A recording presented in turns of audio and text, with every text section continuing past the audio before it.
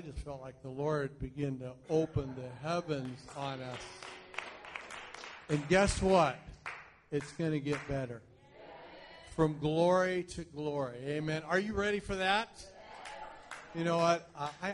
I'm going to close the service because I feel the Holy Spirit's already spoke today.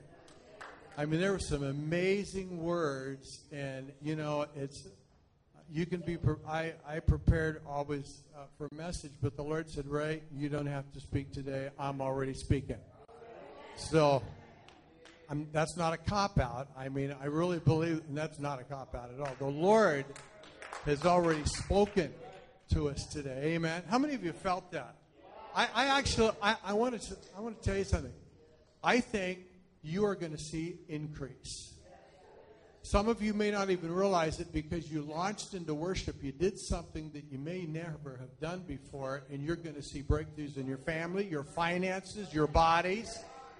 You're already healed. You know, it's not enough to talk it out and praise it out. Now you get to walk it out and see the thing come to pass. Something was broken in the heavenlies, and it's just going to continue to open up. And I just want to encourage you to continue to stay in the joy of the Lord. Stay in the joy, amen? Let's just don't stand back. Let's enter into the joy of the Lord. It's your strength, amen? I want to just make a couple of quick announcements, and then we're going to pray and let you go. Next week, I'm really excited. James and Claire is going to be starting a family series.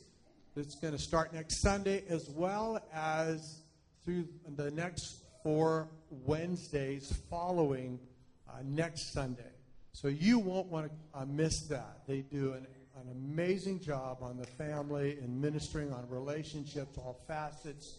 Don't want to miss that. Also, we want to make kind of an announcement to the members, those that are part of this assembly. You feel that this is your local church. After next Sunday morning, we need to have a church meeting with all of our church members. Those who feel that this is your church home, we need to meet with you just for just a few minutes after church next Sunday. It's not a potluck. We just need to talk to you just for a little bit. Can you remember that? The end of next Sunday morning's service. Amen. God's been good, hasn't he? God's been good. I got to say, Larry, it was so awesome watching you up here. And you got to teach me some of those moves because I don't have them. That was good. I mean, I tell you what, it was awesome just watching you guys just let go and let loose. Praise God. It was amazing. Let's stand to our feet, shall we? Amen. I just felt like the Lord just kind of poured out his Spirit on all flesh today. He just wants you to know. He doesn't want you to know you're not going back and being the same. You're a new man. It's a new day.